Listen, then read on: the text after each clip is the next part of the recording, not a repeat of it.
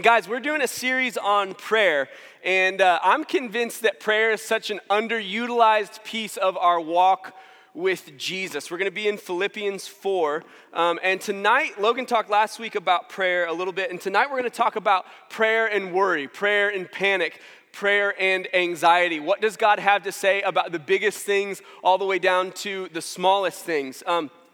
Worry is a funny thing because worry is something that you're not until you are, and it can be completely in your head and nothing has changed externally, right? Like you just sat down trusting, not worrying that the pew that you're sitting in, the seat that you're sitting in was gonna work. And now that you're thinking about it, you're a little worried. Somebody in here is a little worried that that seat is not gonna work the way that it should. But I can think of a couple times that I was legitimately worried.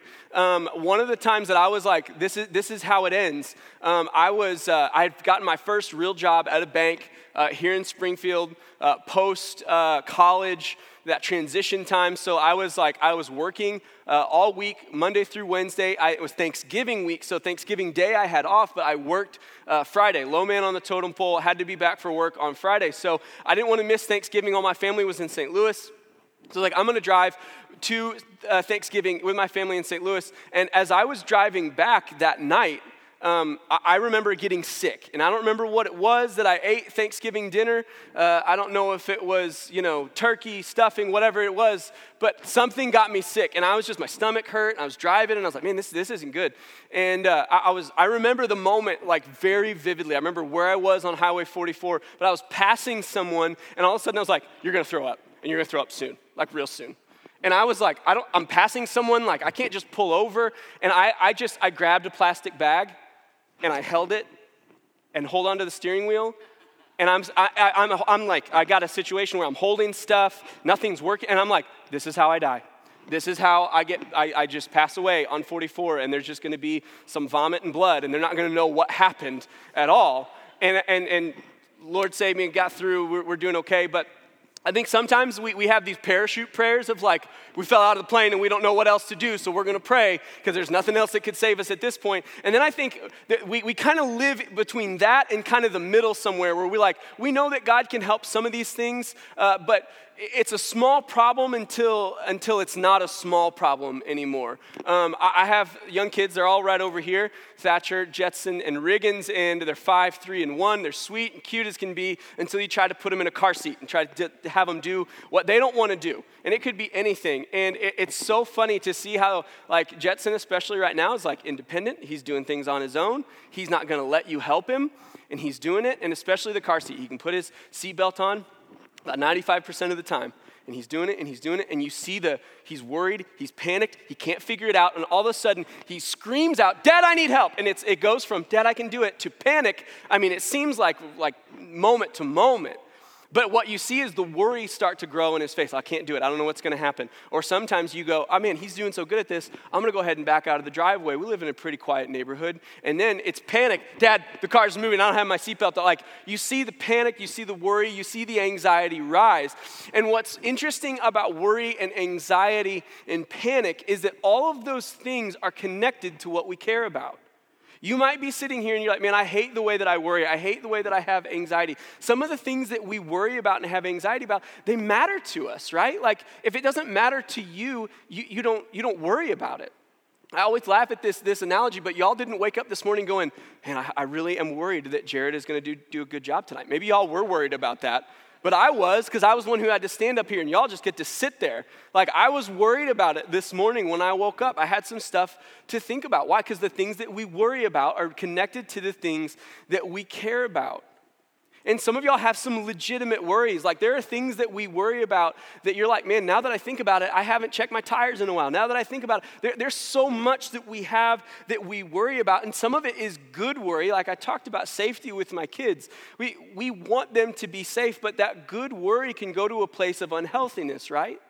You can worry about a good thing until it's an obsession. It's all you care about. It's all you think about. Man, I just think about my kids' safety so much that I'm not going to do anything else. I'm going to try to protect them, bubble wrap their lives until they can't do anything else, and I want to make sure they're safe. We see it in that analogy, but we take it through to everything else in our life, to money.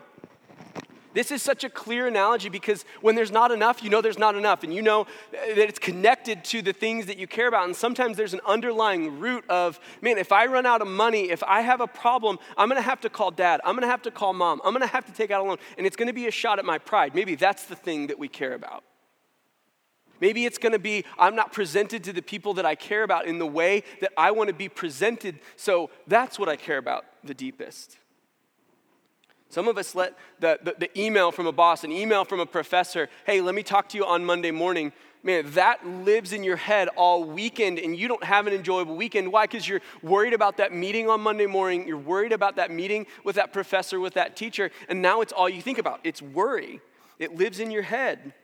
That text that you sent, that maybe you're like, oh, this is going to be funny, or maybe I'm going to shoot my shot, and you shot that shot, and it didn't hit the goal because you didn't get a response. And you're worried about what you said. Did you say it the wrong way? Did something happen? Did I have the wrong number? Like, what in the world is happening because I didn't get the response? That's worry. That's something that we live because we care about those things. Money, news, what you see in the news, what's going on all over the world. We're more connected now than ever. And if we can live on our phone and see everything that's going on, sometimes all that is a conduit of worry. But it's connected to the things that we care about, your social life, your romantic life, your health, your family. And some of you have some legitimate things that cause anxiety and worry inside of you that are connected to pain and trauma from your past. Our worry is connected to the things that we care about. It's not something that we can take lightly, but I do wonder, what is it that God has to say about it, and what's the role that prayer lives in it? So what do we do? I want you to look at Philippians 4, verse 6 and 7. And if you've never read this before, this is like the standard. This is what you read when it comes to anxiety. This is what you read when it comes to prayer, all these things. But this is what Philippians 4, verse 6 and 7 say. It says, do not be anxious about anything. And you read that, and if you're an anxious person, you go, thanks for the advice. That's really helpful. I will just go ahead and not be anxious about anything. Thank you. That's all I needed today. Let's wrap it up and have Jake. No, you hear that, and you're like, don't be anxious about anything. Okay, it sounds nice. And I looked up the original languages that this was written in, and the word anxious means worried. And the word anything means all. Like, there's no deeper meaning to these words besides what you see on the page. Don't be anxious about anything. And you read that and you go, okay, you say that, but you don't deal with the anxiety that I do. You don't have the worries. You don't have the legitimate money problems. You don't have the family that I came from. You don't know the legitimate things that I have to hold, that weigh on my shoulders, that no one else knows about. I'm the one who has to wear them. So I need to be anxious about some things. But in this idea of don't be anxious about anything, what you see is that this is God's heart for you as much as it is a command. God's heart for you is not that you would be anxious about anything. And what's funny about this is that the idea of anything is like, okay, that's almost too all-encompassing. But so is my idea of what I can worry about. I can worry about anything. If you sow the seed of worry in my mind, I can take it to where it needs to go so that it fulfills all of my thoughts. And I'm sure it can for you too. Whether it's rooted in reality, in logic and truth or not, it can be a reality for you. If you're the one who's dealing with the anxiety, that's dealing with the worry, that's dealing with that pressure, it feels real to you. So what God says to us here is don't be anxious about anything. So whatever it is that you walked in with tonight that you are anxious about, while it still might be a problem when you leave here, God does not want you to be carrying that anxiety on your shoulders. This is God's heart for you. This is God's heart for you in Matthew 6:25. Jesus is giving the Sermon on the Mount. We'll look at that a little deeper later. But he says, hey, don't be anxious for anything. He uses kind of the same term. And in Joshua, when Moses dies and Joshua takes over for Moses, I mean, he doesn't know what to do. He doesn't hear from God like Moses does. And he keeps telling him, hey, be courageous. Don't fear. And I can only imagine sitting in that time and saying, I'm going to be in charge of 1 million people wandering in the desert. I don't know where to go. Like what? Don't be anxious. Don't fear. I have legitimate things that I should fear. But God's heart for you is that you don't fear. Don't be anxious about anything. And this kind of brings up one of the most annoying phrases of like, hey, don't worry about it. Hey, you don't get to decide what I get to worry about. Can I just tell you that? Don't tell me don't worry about it. I can worry about it. That's the American side of me that's like, don't tell me what to do. If you want to tell me not to worry about it, I'm going to worry about it. And people say, it's nothing. Well, it is something to you. Anything is all of the things that you worry about, big and small, the things that feel like, man, I didn't get accepted into this program. It's decided, it's done, it's wrapped up with a bow, and things can't change it. All the way to like, man, it's fluid, and it's a changing situation, and there are emotions and thoughts involved. All of it. The concrete things and the fluid things, the things that deal with people and the things that deal with plans, the things that deal with trips and the things that deal with trauma, the things that are big and the things that are small. It all fits under this umbrella of anything. And I feel like I'm belaboring the point, but I feel like you need to understand that God does not want you to have anxiety or worry about anything. Nothing. Because as I was doing my prep today, I was sitting in one of the rooms, and I looked up, and on the whiteboard, there's a Sunday school class, a community group that meets in that room, and it's the men's class, and there's probably, 25 guys that meet in that class, and the list of things that they had written on the board, they had names, and they had things like someone in their family was going through a divorce. They had someone who was looking for work. They had someone who was dealing with a tough situation at home. They had people that, all the whole spectrum of things that, man, I want to serve God better. I want to do so many different things that it was like, man, that is what community is built for, is praying for each other and being with each other. God doesn't want you to be walking around with one or two things on your back that you haven't told anyone about, you haven't talked to him about. So I ended up walking around the building and just reading all the different prayer requests that sit on the walls of this building, and it's so incredible to see the spectrum of things. The difficulty, seeing the names and knowing some of those people and knowing what they're going through. And then seeing some of the names and saying, I don't know who that is, and I don't know what that thing is that seems really small, but it's real. It's part of anything. So we pray for it. We talk about it. So this is what he said. Well, that's what we do. Don't be anxious about anything. But it says, how do we pray? So what does it say next? But in everything, by prayer and supplication, with thanksgiving, let your requests be made known to God. So there's anything in the first part of that verse. In the second part of that verse is everything, anything, in everything by prayer and supplication with thanksgiving, which we'll get to that word in just a minute. Let your requests be made known to God. What's he doing there? He is belaboring the point. He's driving it home. What do you do when you have worry and anxiety? You pray. Supplicate means you just tell. And you let your requests be made known to God. What do? You tell him. You tell him. And you tell him. When you are worried about something, it doesn't matter if it's real. It doesn't matter if it's rooted in reality. It doesn't matter if it's even true. If you are worried about it, what God's word says is hey, tell me. Tell me. Tell me. Pray to him and tell him. And one of my favorite things about this is that it says, let your requests be made known to God. The idea there is not this pretty, it's this kind of moment where you've gone into your prayer closet and you've got your Bible there and you've got your prayer journal and you've got everything figured out. The idea of letting your requests be made known to God is almost just like let the words fall out of your mouth. It doesn't have to be clean. It doesn't have to be well thought. It doesn't have to make sense to anyone else in the world. God already knows your heart. He knows where you're coming from. He knows what you're walking through. But I think it's an act of humility to say, God, I'm telling you because you are the one who holds everything in your hand, and I'm going to hand it to you because my natural sin state is that I want to hold on to it, and I want to fix it. And if I can't fix it, then maybe I offer it to God. But what he's arguing here is that if anything is a seed of anxiety or worry, we hand it to God right away. And reading through this week, it was so interesting to just, if anything bothered me, and I wasn't perfect about it, I just pray about it. God, I have this meeting and I don't know what it's going to be. God, I'm tired and I don't want to go home and wrestle 3 kids.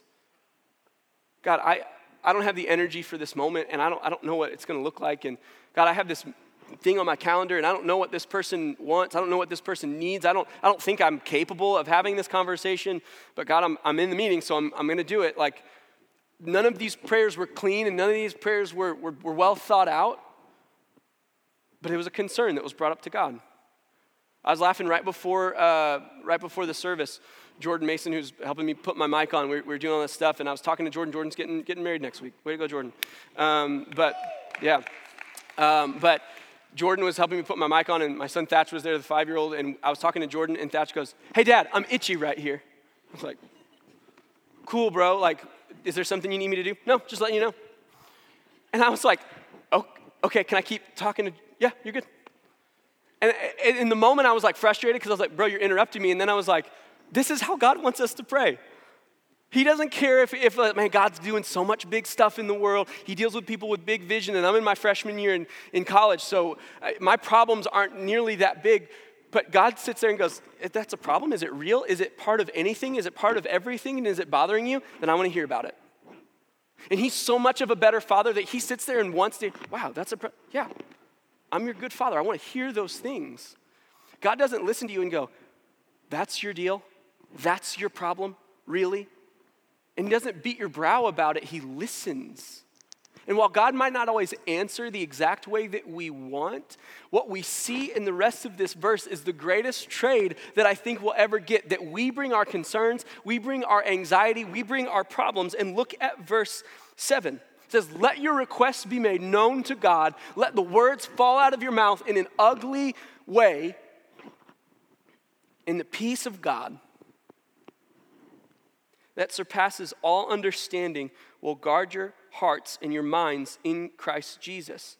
This is one of the most unbelievable trades, probably beyond our salvation, that we hand Jesus our sin and he hands us relationship with him that we could not get on our own.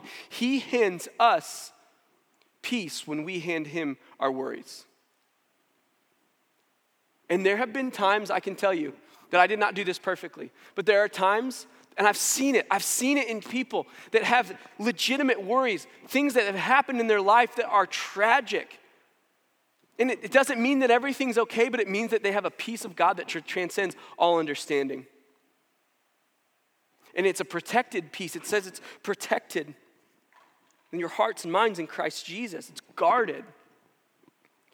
That I know some of you are going to be on all ends of the spectrum. Some of you are like, I'm a mild worrier. I don't really have that many big problems. And some of you are like, man, I struggle with full onset anxiety as a disorder, as clinical. Like we're going to see all of it. But I think that there's a piece of this to, hey, what if we took anything that we were dealing with, worrying about, had anxiety about, even if it was just the piece of giving God your schedule like I was talking about, and you just told God, hey, this is a piece of what I'm worried about.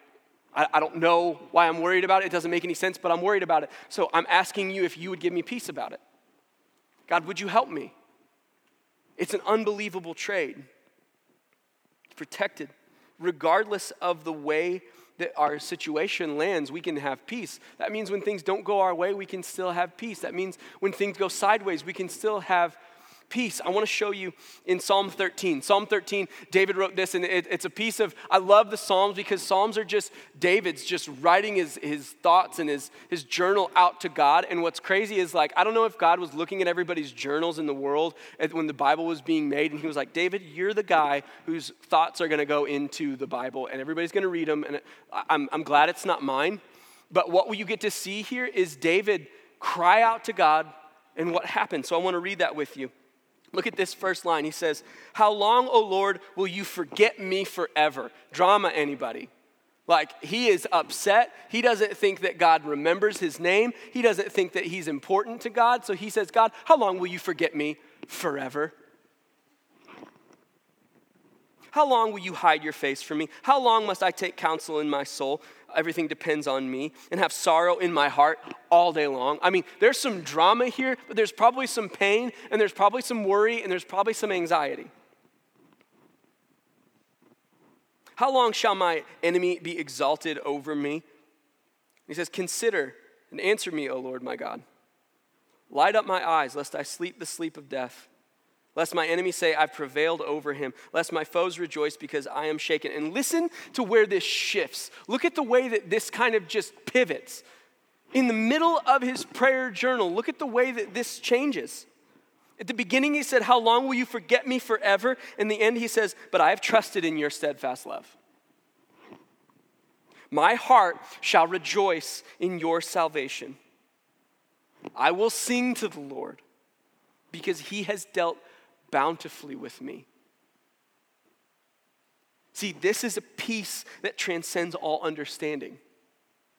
This is a peace that is practiced. This is a peace where we don't know what David was talking about here. We know he was upset. We know he wasn't happy about something. We know he thought that God abandoned him. We know that he was probably worried about how things were going. But what we know is that he didn't take it to, all right, I got to figure out this situation because obviously something's wrong. He took it to, okay, God, I'm going to ask you and you alone what my problem is. God, you know me intimately better than anyone ever could or ever would. So I'm going to bring my problems to you, and look at how his perspective shifts. I want you, so that's what we do. That's how we pray. That's what does God do? He gives us this great trade. And I think there's a little more to this peace that maybe you're here and you're saying, I deal with anxiety and I deal with all these things and I've tried to give these things to God. And I think we have to understand the context of where this verse is living in and do it as well. So look at Philippians 4, verse 4, just 2 verses before we started. And he says, rejoice in the Lord always. Again, I say rejoice. There's a piece of this that as he prefaces, hey, this is how you deal with your worry. One of the things that he's telling these people, that Paul's telling the Philippian church is like, hey, you need to be continually rejoicing. Enough that he said it twice. And what does that mean? He says rejoice, celebrate, be glad, like know and remember. And it says in the Lord. We don't just celebrate to celebrate. We celebrate because God has done great things for us and in us. And God is good. And he's the source of all good and all hope. And he wants a relationship with us. So we have to look at our hope. We have to look at where we're living and go, okay, everything may not be where I want it to be, but even how David said, I will sing to the Lord. We have to choose to worship even when we still worry. I think sometimes we're waiting for, okay, I'm going to wait till all that worry kind of washes away, and then I'll worship, and then I'll rejoice, and then I'll remember God. But what he's saying here is, hey, I want you to rejoice in the Lord. And he says, in case you forgot, I'm going to write it again. Again, I say it, rejoice. Do you have a pattern of celebrating what God's done in your heart and in your life? Even if you just took it at the very basic, what God is willing to do in your heart and in your life, that he has taken you from a place of spiritual death. And because of Jesus' good work on the cross, dying in our place where we deserved it, we have life in him. What if you rehearsed that to yourself? God, thank you for that. God, I want to celebrate that you've done that for me. Thank you. I can already feel in times that I've done that, it reorients my heart. The same way it reoriented David's heart. And then in verse 5, he says, let your reasonableness be made known to everyone. The Lord is at hand. What he's saying here is let your reasonableness be made known to the people that surround you. This is what I believe he's saying is don't let your emotions, don't let the extremes of your thoughts, your feelings, and your emotions be what defines you. Don't let the highs of your thoughts and the lows of your feelings be what rules over you. Because sometimes I think we look and go, God, why am I worried about so much? It's because we've let 5 and 10% of our ups and our downs define everything that we are. And this is where I feel community really fits in and helps us with this. Sometimes I've taken a worry to someone, and even vocalizing the worry to someone makes me understand how ridiculous my worry was. In Galatians, Paul writes, and he says, we should carry each other's burdens. We're not letting the church do what the church is designed to do if we don't share our burdens with each other. And here we are being defined by the emotional ends of the spectrum, when in all reality, they're real. We can't decline what those are, but we can't let them define us. Let your reasonableness be made known to everyone. And the end of that verse, he says, the Lord is at hand. Why is this important? Why is it important that we just don't let our emotions sit in the driver's seat? It's because God is coming. It's because God has a plan for your life, and it's that he sits in the driver's seat. It's that he's the Lord of your life. He's at hand. The time that we have is short. We don't know if we have 21 years or 81 years. I hope you all have 81 years, but what we do know is that the Lord is at hand. So I don't want to get to 81 and realize, man, what has been defining my life is my thoughts and feelings.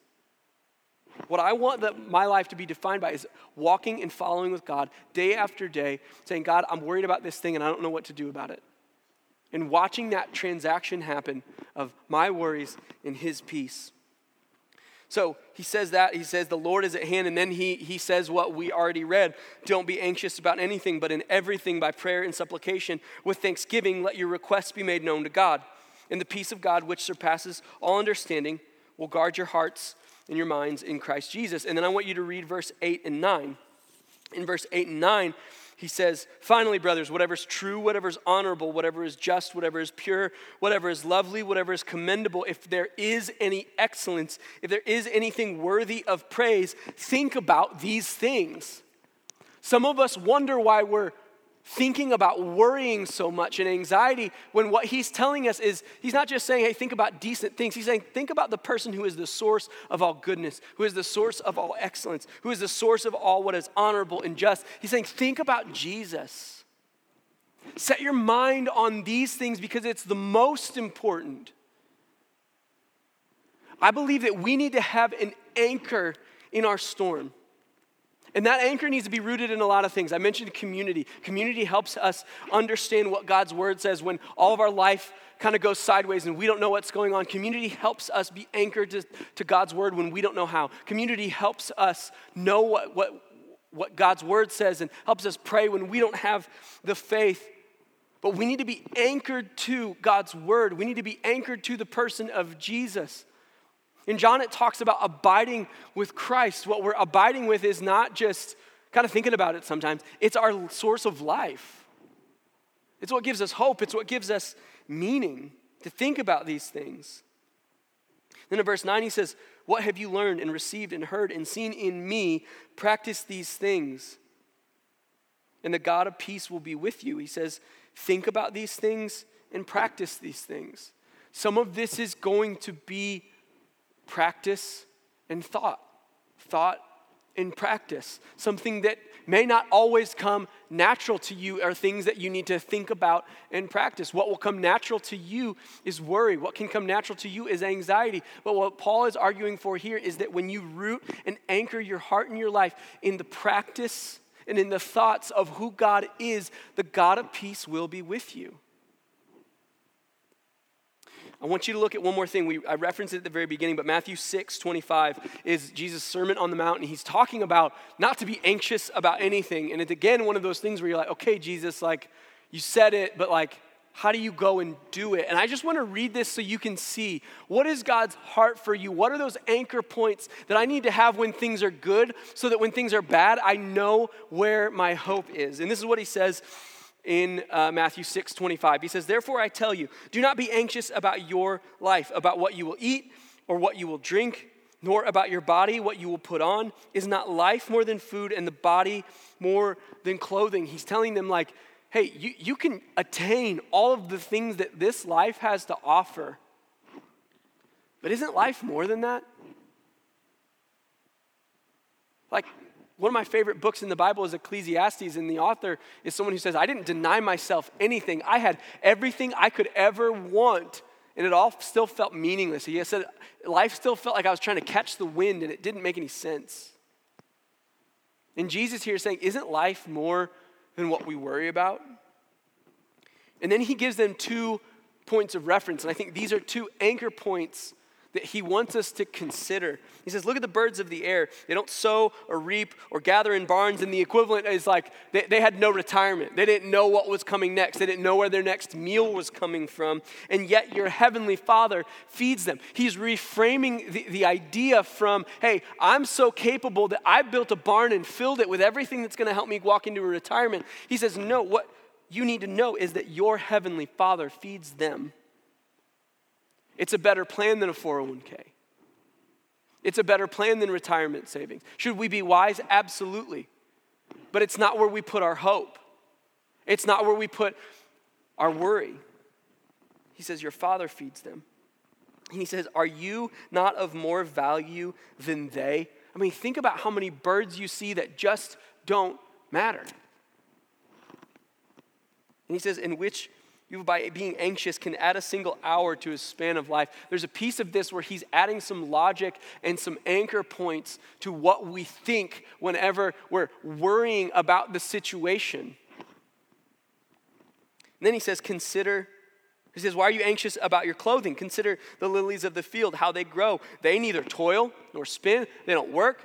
They don't build for themselves. They don't do anything of what we consider real value. But he says, yet I tell you, even Solomon, who was probably considered one of the richest and wisest people to ever live, he says, in all his glory was not arrayed like one of these. But if God, listen to this, but if God so clothes the grass of the field, which today is alive and tomorrow is thrown into the oven, will he not much more clothe you?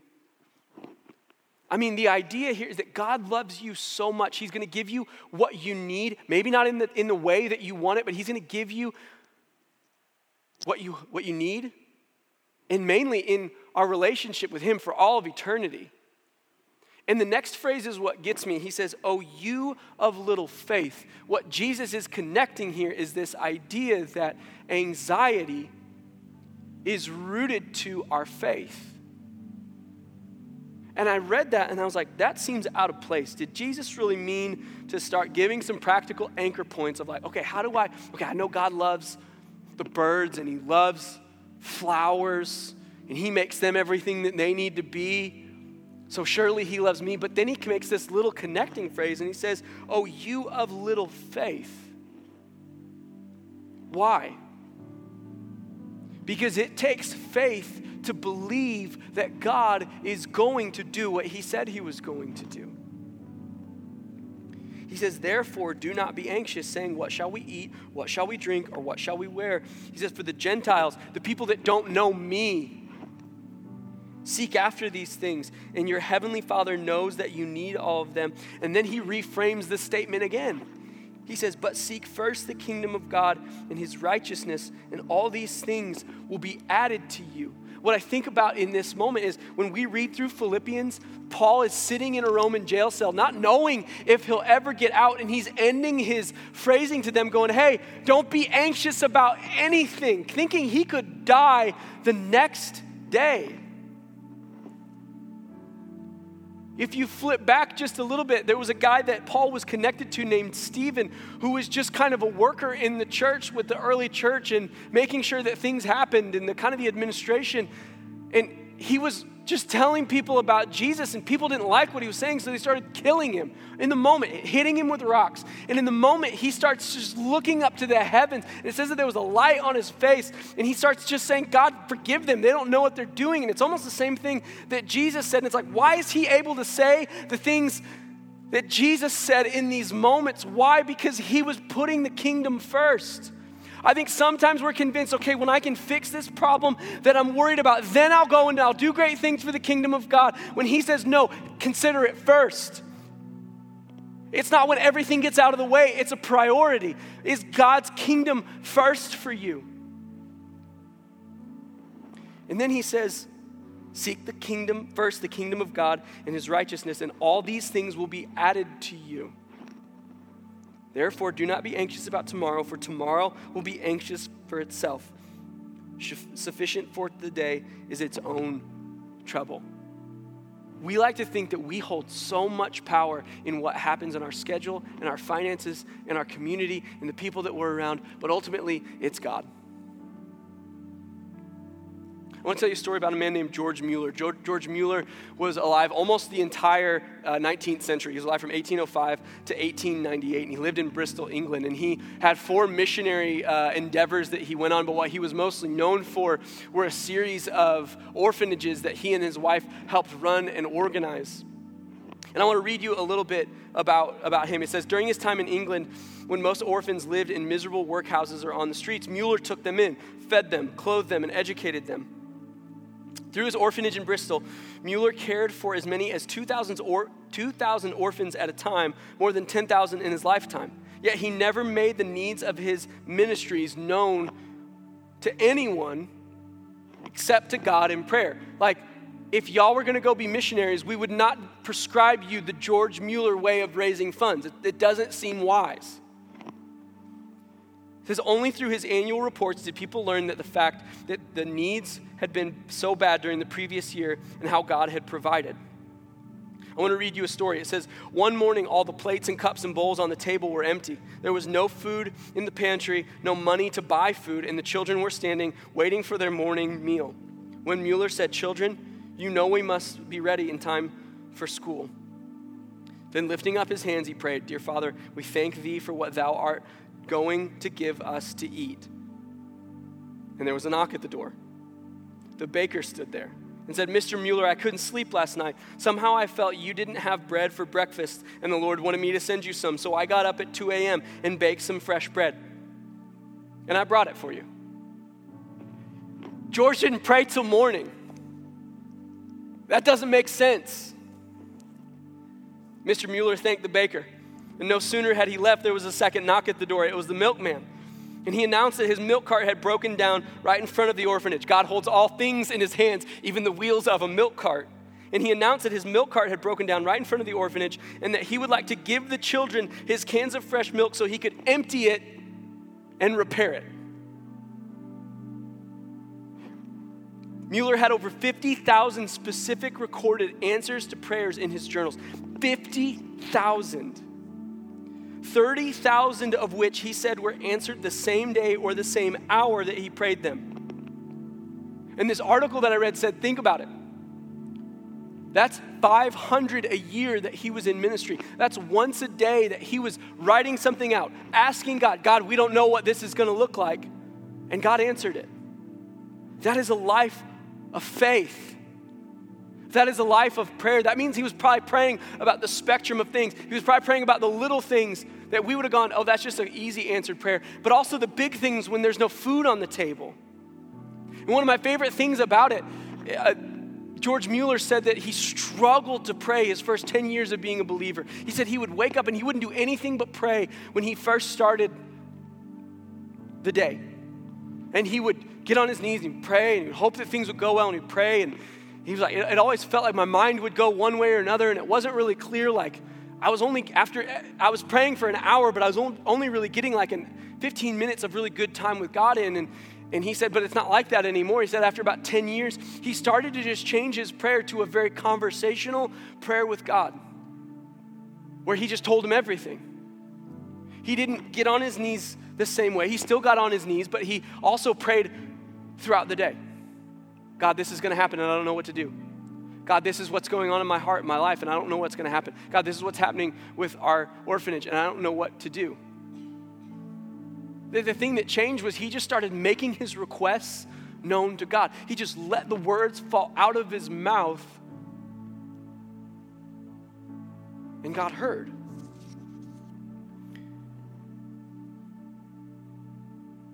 And I think about this person that has this life of big hope and big faith and big vision. And there's been books written about him and all these things. And he called it a life of faith. Not because of what he did, but because of the goodness of God. So why wouldn't he have more faith in him? Do you have faith that God is holding everything in his hands, including whatever it is that you're worried about? And like a good father, he knows what's best for you. Even when we don't see on the other side of it, he sees and he knows what's best for us. Will you bow your heads?